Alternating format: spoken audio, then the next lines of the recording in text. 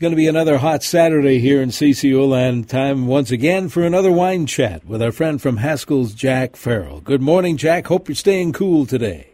Oh, I plan on it, Denny. This is the last days of the state fair weather. It strikes me that it's always real hot when the state fair comes or activates. Yes. But I thought we have to live with it. In only a few days, it'll be kind of fun. Have a picnic, have a barbecue. And Speaking of barbecue, I got a call from somebody the other day. What's with this new wine, Malbec? Well, first and foremost, it's not new wine. The Malbec grape has been used in Europe, particularly France, for hundreds and hundreds of years. There's an area in France called Cahors, and Malbec is the principal for hundreds and hundreds of years. There's an area in France called Cahors, and Malbec is the principal grape type there, and the wine is called the black wine of Cahors because it's such an intense, big wine. And Malbec was used in Bordeaux for blending, along with Cabernet and Merlot. Malbec is used with Cabernet Franc, etc. It's one of the 7 varietals in Bordeaux that are permitted for blending. And then Malbec shows up in places like the Loire Valley as well. But what really happened with Malbec, is put it on the map really, was down in Argentina. Malbec was brought into Argentina in about the mid-1800s, certainly after our Civil War here. They had an agricultural minister in Argentina who was French, and he sent over for some cuttings. And the Malbec grape just flourished, particularly in the Mendoza Valley. And that Mendoza Valley is a geographic wonder. It actually is a desert. But because of the huge runoff of melting in the Andes and how they have been able to utilize that water in the runoff is incredible. They do it with canals, and they're little, well, not even a canal, it's sort of a trench. They're about the size of a pipe, except it's a ditch, and that's how they water the vineyards and all that. And it's a method that was handed down from the Incas to capitalize on that water flow from the melting snows up in the Andes. And as far as an area goes, it is absolutely gorgeous, that part of Argentina, Mendoza. It's the foothills of the Andes Mountains, so you look around you, you're surrounded by mountains, and yet the valley itself is flat as can be. And as I said, if it wasn't for the cultivation or the ability to utilize that runoff water, it'd be a desert. It gets less than 9 inches of rainfall a year, which is about the same as the Gobi Desert in Asia. But because of that, of course, they never were affected by the phylloxera, which was a root louse that decimated vineyards all over the world, but it didn't bother them at all in Argentina. However, the Argentine people made kind of a pleasant wine that they just kept for home consumption. And in the 60s, after Perón and that, jug wine sort of flourished. And it wasn't really until the very late 20th century, in the late 1900s, the 80s maybe, that Argentina really decided to try and make really good wine. And indeed, they did succeed. They found that the Malbec, which flourished in Argentina, as I said, is a grape that likes warmth and heat. And of course, it being a desert, they have plenty of warmth and heat. And then with good irrigation, it produces wonderful wines. And now they're discovering that some of these wines even do very well up in the foothills of the Andes Mountains. And at high elevations, they're cultivating grapes up to 3,000 and 4,000 feet above sea level, which is just remarkable. But they're making wonderful wines, and of course the principal wine they make there is Malbec. Of all of Argentina, all the wines that are produced, and they make lots of different wines, Chardonnay, Cabernet, Merlot, a little Pinot Noir, etc. But when we're talking about Malbec, we're talking about over half of the production of wine, both red and white, in Argentina is Malbec. So the Argentine, since the 1900s, late 1900s, have been going around the world promoting their wine. So it's not new; it's just becoming more well known. And indeed, if you don't know it, it might be a pleasant thing to stop and pull the cork on a bottle of Malbec. It's an intense wine, and that's why Malbec was used for blending. It added intensity and depth to the wine. But by itself, it also can be very, very good, particularly this wine that's made in Argentina. They discovered the way with all this DNA testing and everything they can do now, that the Malbec is a special clone that was brought into Argentina, much by accident. They didn't understand any clones or anything else in the 1860s when they brought the grape types in. And so it is developed into just a marvelous red drinking wine. Of course, it's one of my favorite wines to have with barbecue because the Malbec itself, the wine, seems to go so very, very well with barbecue sauce. That sweet, hot red sauce and Malbec are just a marriage made in heaven. And as a varietal, as I said, Malbec is really on top of its game. And with that viticulture, with irrigation in the Mendoza Valley, which is a big area. The Mendoza Valley is almost about the size of, it isn't really a valley, it's just an area of Argentina. It's about the size of the state of Illinois. So we're talking about a big chunk of land here.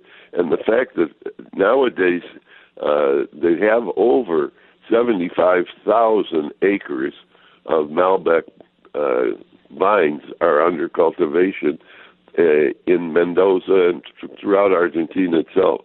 And as I said, Mendoza produces these wonderful wines. And to visit Mendoza is an interesting thing in itself. It's a pretty part of the world with that backdrop of the Andes Mountains. Like any wine area, it has great food places to stop and eat and enjoy yourself. And one of the great fun things there is to go on a picnic, horseback riding on a picnic. And when you get there, they have the gauchos, that's the Argentine cowboys, have beef cooking on over a fire hung by a chain. And they kind of baste it and touch it up and then slice it. And it's really Argentine barbecue. There's no other better description of it. And boy, I'll tell you, if you have a glass of Malbec in your hands and you're at an Argentine barbecue, you're living and living well. It really is a wonderful wine. And Argentina, as I said, has done a remarkable job of promoting it. And not just promoting it, but developing time and effort and putting new techniques. You know, it suffered, Argentina did, till the mid-1900s from oppressive rule from the headquarters, etc., limited on exports, imports, etc. So the wine business couldn't flourish very well. Then after the troubles were over in the late 1860s, early 1970s, they began to invest into the winery business and began to produce wines that really are world-class wines. It's just remarkable that while Malbec production, for example, in France and everywhere else is declining, they can't plant enough grapes in Argentina to meet the demand because the grape itself, it lends itself so well to that area. It's a thick-skinned grape that ripens rather late, so it likes that long, hot, pardon me, even dry climate. It needs water, of course, and that's what we talked a minute ago about the irrigation, which was started by the Indians centuries ago, and it's still in use today. And it seems to work very well. It's fun to walk through those vineyards and watch them pick up a little dike sort of, and the water will flow right down the line to water all those individual individual vines.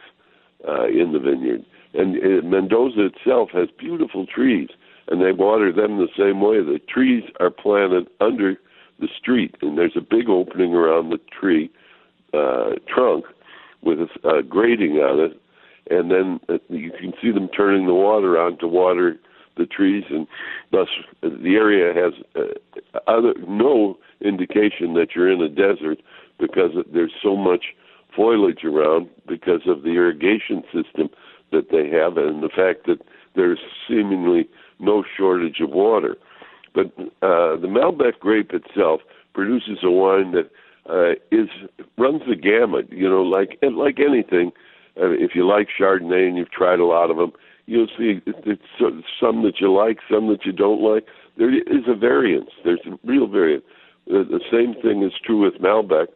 There's a real variance in Old World Malbec and in the Malbec you get in Argentina. And then when we get to the Argentina Malbec, there's even a greater variance depending on how the wines were tended to and vinified by the owners of the property. And that's, like I said, where we benefit today. Malbec is a very, very affordable wine, and it is indeed a delicious wine. And like I've said for the last maybe 5 years, no matter how much your wine budget is, if you're serving barbecue, it's hard to go wrong with a good Malbec because it just stands up to that barbecue sauce that can be so very, very difficult to pair wine with. And yet Malbec does it, and does it in an almost seemingly effortless way. It really is remarkable what they've done in Argentina, and so what we see when we go to Argentina is the very, very latest in wine techniques, and that technique is producing wonderful wines that they couldn't even dream of producing 40 years ago. They're producing now, as a matter of fact. So the wines are very, very well priced, in my opinion. It's very hard. You can get an expensive Malbec, but an expensive Malbec would be $40 or $50 a bottle, not hundreds of dollars a bottle like rest of the wine producing world. And they're discovering also now in that part of Argentina that they can do Cabernet and Merlot very well as well.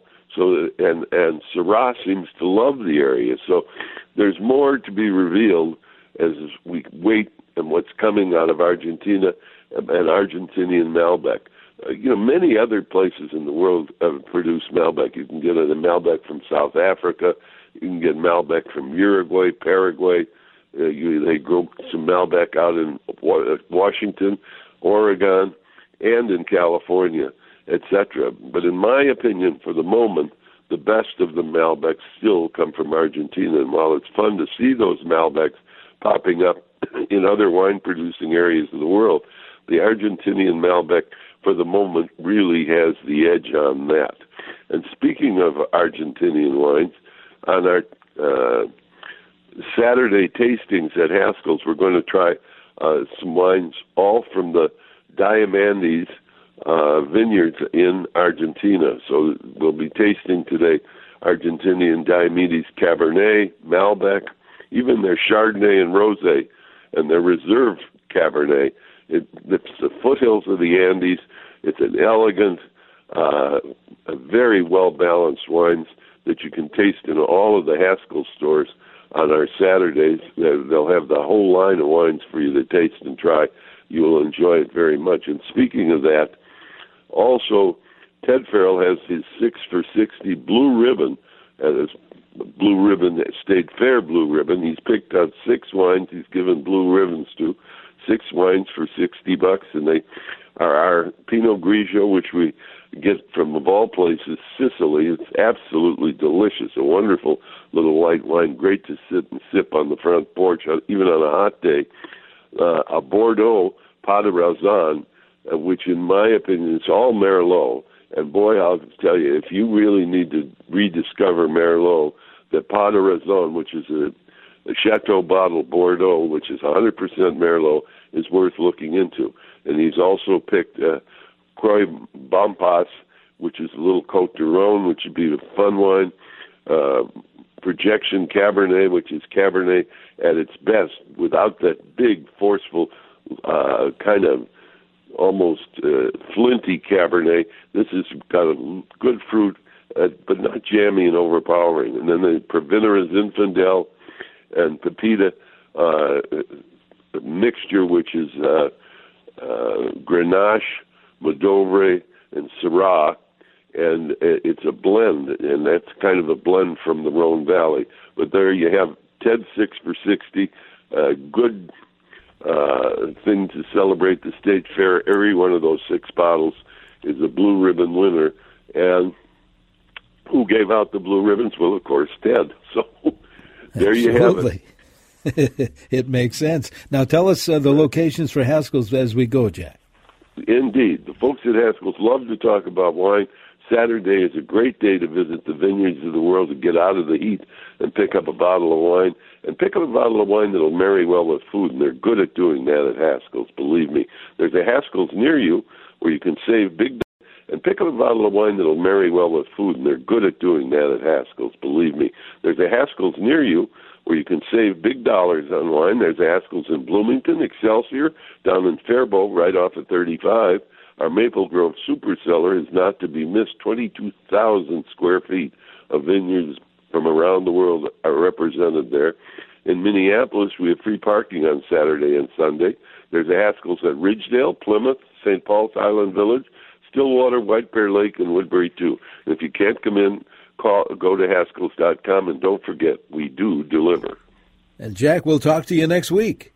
I'm going to look forward to that, Denny. Jack Farrell from Haskell's.